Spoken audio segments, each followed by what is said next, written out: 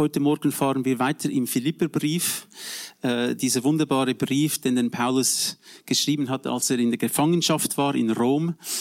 Er hat dem Herrn vertraut, auch in den ganz schwierigen Umständen seines Lebens.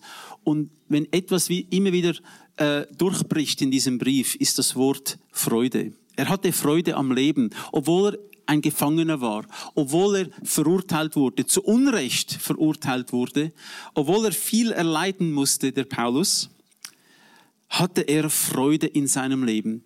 Und es war sein Privileg und das, was er tun wollte, ist andere Menschen ermutigen, in der Freude dem Herrn zu dienen. Und das dürfen auch wir tun, denn ich denke, Freude ist ansteckend. Wir haben gesehen, wenn der kleine Joshua Levin gelächelt hat, haben alle auch gelächelt, wie auf Befehl. Er hat gelächelt und wir alle auch. Wenn Kinder einen anlächeln, dann kann man gar nicht anders als zurücklächeln. Und wenn du jemand anlächelst und Freude zeigst, dann gibst du ein Geschenk dieser Person. Du gibst ein bisschen Freude. Du gibst ein bisschen Hoffnung vielleicht. Durch deine Ausstrahlung, durch deine Liebe, durch deine Freude, die du hast. Und diese Freude ist ansteckend. Und wir wollen die Menschen nicht belasten mit unseren Problemen und Sorgen. Wir haben sie natürlich alle auch. Wir haben eine Verantwortung gegenüber anderen Menschen, dass wir ihnen auch Freude bereiten. Und die Bibel sagt uns, dass wenn wir das auch tun, wenn wir Menschen eine Freude bereiten, dann kommt wieder viel mehr Freude in unser Leben zurück. Alles, was ich gebe, multipliziert sich zurück in meinem Leben. Wenn ich Freude sähe, werde ich Freude ernten. Und das ist etwas Wichtiges. Und der Paulus hat das auch gewusst und deshalb hat er die Menschen immer wieder neu ermutigt. In diesem Teil geht es darum, was für ein Vorbild haben wir in unserem Leben? Nach welchem Ideal streben wir? Hast du Menschen in deinem Leben, die dich stark beeinflusst haben? Hast du Menschen in deinem Leben, die du bewunderst, von denen du sagst, das sind Menschen, ich will so sein wie die. Oder die haben etwas, was sie tun, wie sie leben, das ich sehr gut finde. Etwas, von dem ich etwas lernen kann und mitnehmen kann. Hast du solche Menschen in deinem Leben? Ich denke, das ist wichtig, dass wir auch uns selbst Gedanken machen. Nach welchen Werten trachten wir? Was wollen wir, dass in unserem Leben passiert? Haben wir ein Ziel für unser Leben, dass es sich verändert? Wir wissen, es geht nur die Kraft des Heiligen Geistes. Aber der Heilige Geist arbeitet mit uns zusammen. Wenn wir etwas in seine Hände legen, wenn es auch nur ein paar Fische und Brote sind, kann er es multiplizieren. Wenn wir unser Leben in seine Hände legen, kann und wird er es multiplizieren. Haben wir solche Menschen in unserem Leben? Was nährt mein Denken, Fühlen und Handeln? In der heutigen Welt, wir wissen ja alles, was so passiert in der ganzen Welt, weil wir haben Internet, wir haben Fernsehen, Satellitenfernsehen und wir sehen alle diese Bewegungen um die ganze Welt herum. Und wir sehen manchmal Menschen, die sehr zornig sind. Sehr, sehr zornig. Es gibt Demonstrationen über gewisse politische Entscheidungen, die getroffen werden. Und da werden Menschen sehr, sehr zornig. Mit was nähren sie ihr Denken, ihr Fühlen, ihr Handeln? Mit was nähren sie es? Viele Menschen nähren sich selbst mit dem Humanismus, mit dem, was der Mensch selbst bestimmt, mit dem, was der Mensch selbst sagt, das ist richtig und das ist falsch. Und sie sagen, ich brauche Gott in meinem Leben nicht. Ich will Gott nicht. Und das hat zur Folge, dass die Menschen verbittert werden, dass die Menschen zornig werden, dass sie die Kontrolle über ihr eigenes Leben verloren haben. Wer sollte unser Vorbild sein? Der Paulus sagt im Vers 5, vom Philipperbrief, 2. Kapitel. Das ist die Haltung, die euren Umgang miteinander bestimmen soll. Es ist die Haltung, die Jesus Christus uns vorgelebt hat. Da kommt ein Wort vor, das ganz wichtig ist. Haltung. Was bedeutet dieses Wort für dich? Haltung. Was für eine Haltung hast du? wenn du dich selbst einschätzen müsstest und jemand anderem deine Haltung beschreiben würdest, was würdest du über deine eigene Haltung aussagen? Wir haben natürlich Ideen, wie wir andere Menschen sehen. Und wir haben immer ein schnelles Urteil über die Haltung von anderen Menschen. Aber wie ist es mit unserer eigenen Haltung? Was bedeutet das? Haltung ist, wie ich Dinge sehe, wie ich Dinge anpacke. Es ist eine Grundgesinnung, eine Sichtweise, eine Grundeinstellung in meinem Leben. Es zeigt sich im Umgang mit Menschen und es zeigt sich im Umgang mit Situationen. Wenn ich konfrontiert werde mit Schwierigkeiten, mit schwierigen Menschen oder schwierigen Situationen, dann kommt meine Haltung zum Zug. Was für eine Haltung habe ich? Haltung ist mehr als nur Wissen oder Erfahrung oder Fähigkeiten. Das sind nicht die wichtigsten Dinge. Diese Dinge sind gut. Aber das Wichtigste ist meine Haltung. Gott prüft und sieht das Herz. Das Herz ist das zentralste Organ und nicht nur physisch gesehen, sondern geistlich gesehen. Das Herz, dort wo ich meine Gedanken habe, wo ich meine Entscheidungen treffe, wo ich meine Emotionen habe, dort wo ich über Gott nachsinne, dort wo ich Dinge in mein Leben hereinlasse, alle diese Dinge beeinflussen mich und erzeugen eine Haltung in mir. Die Frage, die wir uns stellen könnten, ist, was für eine Diät haben wir? Wer hat sich schon mal mit dem Wort Diät beschäftigt? Diät. Da gibt es ja Tausende und Abertausende von Büchern über diese Thematik. Und jeder weiß es ein bisschen besser als der andere. Diät. Was nehme ich zu mir? Und wer ist mit mir einverstanden, dass eine gute, gesunde Diät eigentlich gut ist? Wenn wir gute Dinge essen, oder denkt jemand, wenn ich mich nur noch von Kaffee ernähre, ich liebe Kaffee, aber wenn ich jetzt nur noch Kaffee trinken würde, das wäre ungesund. Ich liebe auch Fondue. Ein bisschen stinken muss es. Aber wenn ich nur noch Fondue essen würde, würde ich meinen Körper vergiften. Das wäre schrecklich. So, es gibt Dinge, die wir lieben und die wir überkonsumieren vielleicht, einseitig uns ernähren. Und wir alle wollen, dass unsere Grundlebensmittel sauber sind, dass sie keine Toxen, keine Gifte enthalten, dass das, was wir zu uns nehmen, dass es gut ist. Wir verstehen das. Aber wie ist es mit unserer Seele? Da gibt es auch eine Diät. Wir haben auch eine seelische Diät. Wir erlauben Dinge in unser Leben zu kommen. Jeden Tag sehen wir gewisse Dinge. Wir hören gewisse Dinge. Durch diese zwei Möglichkeiten, diese zwei Eingänge in unsere Seele, das Sehen und das Hören, kommt auch ganz viel Schmutz in unser Leben.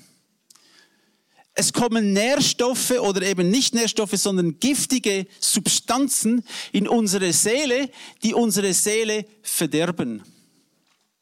Und es ist wichtig, dass wir darauf achten, was haben wir für eine geistliche, seelische Diät in unserem Leben.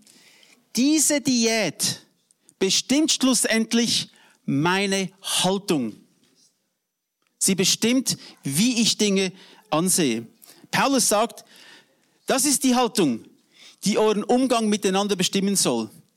Es ist die Haltung, die Jesus Christus uns vorgelebt hat.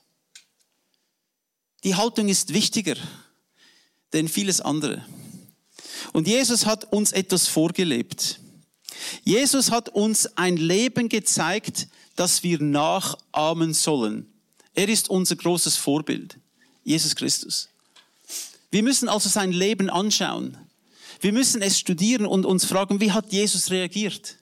Was war für Jesus wichtig? Wie hat sich Jesus mit anderen Menschen, gegenüber anderen Menschen verhalten? Wie hat er sich gegenüber der Regierung verhalten? Gegenüber denjenigen, die ihn hassten, die ihn verfolgten? Wie ist Jesus mit Problemen umgegangen?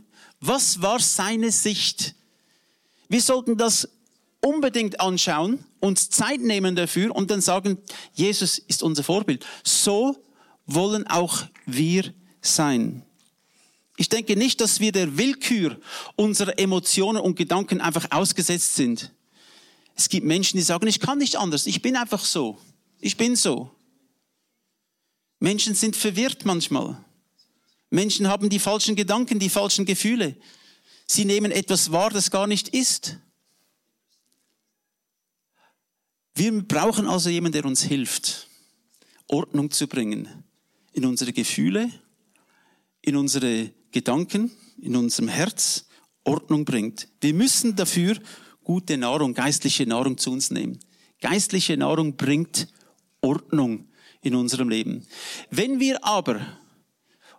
unsere Seele nicht gut ernährt ist, wird sie anfällig gegenüber diesen Attacken von draußen. Wie der Körper, wenn das Immunsystem des Körpers geschwächt ist, können Viren und Bakterien hereinkommen und sie können Krankheiten erregen in uns und uns schwächen, wenn unser Immunsystem geschwächt ist. Wie ist dein geistliches Immunsystem? Wie ist dein seelisches Immunsystem? Ist es stark? Kannst du den Stürmen des Lebens widerstehen? Wir müssen auf Christus schauen.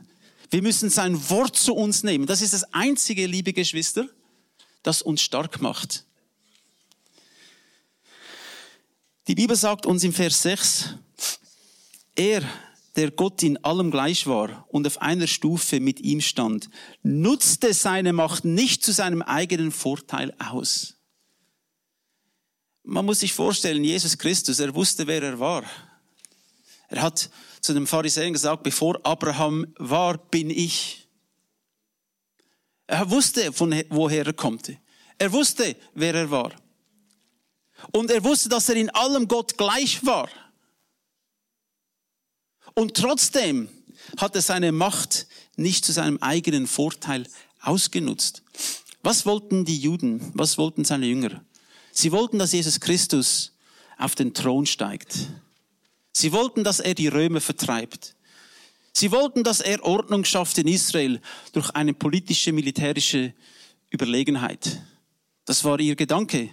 Sie haben sich den Messias so vorgestellt, dass er ein politischer Messias war, ein kriegerischer Messias.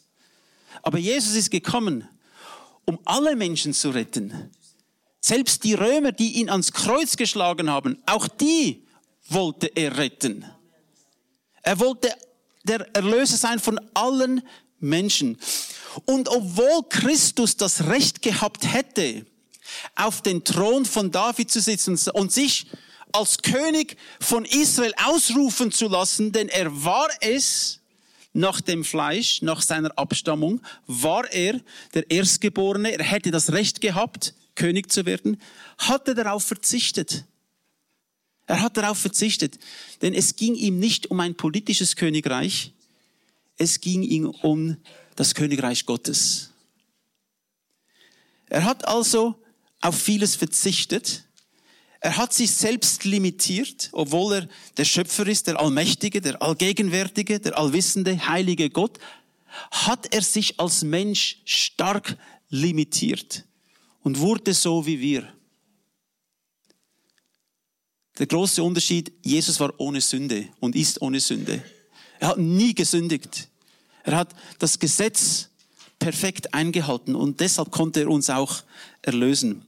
Im Vers 7 heißt es, im Gegenteil, er verzichtete auf alle seine Vorrechte und stellte sich auf dieselbe Stufe wie ein Diener.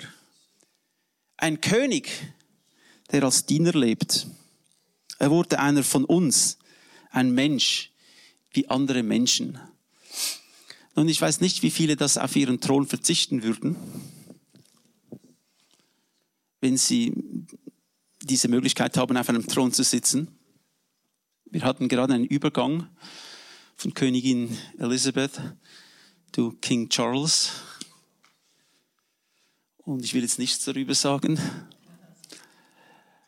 Aber Jesus hätte das Recht gehabt, auf dem Thron zu sitzen. Und er hat gesagt, ich werde zum Diener. Ich werde als Diener leben. Das hat Jesus getan. Wie viele tun das? Jesus hat es getan. Er hat auf alles verzichtet. Er hat selbst die Füße seiner eigenen Jünger gewaschen. Er hat Menschen gedient, indem er zu ihnen gegangen ist, für sie gebetet hat. Er hat sie berührt. Er hat sie berührt und hat für sie gebetet und hat sie geheilt. Viele sind zu ihm gekommen und haben Heilung, Errettung erfahren durch das, was er tat. Er diente den Menschen.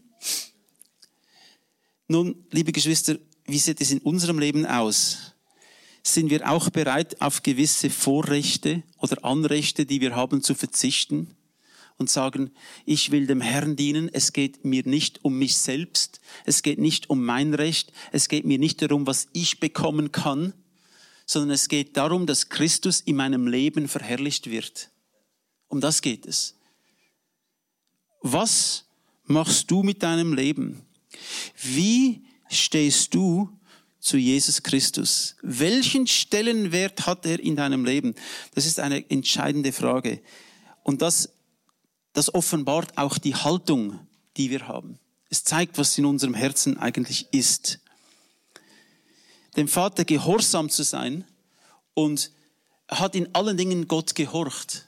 Seinem Vater, obwohl er selbst Gott ist, er hat in allen Dingen Gott gehorcht. Das war seine tägliche Nahrung, Gehorsam. Im Vers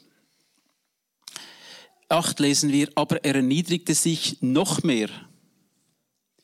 Im Gehorsam gegenüber Gott nahm er sogar den Tod auf sich. Er starb am Kreuz wie ein Verbrecher. Der Schöpfer des Universums, der gesagt hat, es werde Licht, derjenige, der von allem Anfang war, derjenige, der Zeit, der Raum und Materie erschaffen hat. Alles, was wir sehen, hat er erschaffen schlussendlich. Dieser König, dieser Retter ist am Kreuz gehangen wie ein Verbrecher. Und er wurde gekreuzigt aufgrund von unserer Schuld. Er hat auf alles verzichtet. Und er hat nicht nur auf alles verzichtet, er hat sogar noch unseren Schmutz, unsere Sünden auf sich genommen. Und hat gesagt, ich bezahle den Preis für die Menschheit. Für die Fehler, für die Sünden der Menschheit stehe ich gerade. Ich nehme sie auf mich. Das hat Jesus Christus für dich und für mich getan. Es ist nicht möglich, tiefer zu gehen als Jesus Christus. Er nahm unsere Sünden auf sich, er wurde gekreuzigt, er starb, er ging in die Hölle, in das Totenreich. Und dort hat ihn den Herrn wieder auferweckt. Halleluja. Das hat unser Herr für uns getan. Er wurde getrennt von seinem eigenen Vater. Nun, das ist die Einstellung und Haltung, die Jesus Christus hatte. Und deshalb heißt es dann auch im Vers 9, deshalb hat Gott ihn auch so unvergleichlich hoch erhöht und hat ihm als Ehrentitel den Namen gegeben, der bedeutender ist als jeder andere Name. Jesus Christus ist der Herr der Herren, der König der Könige. Er ist derjenige, dem alle sich beugen werden. Jesus Christus ist der einzige Retter der Welt. Es gibt keine andere Errettung.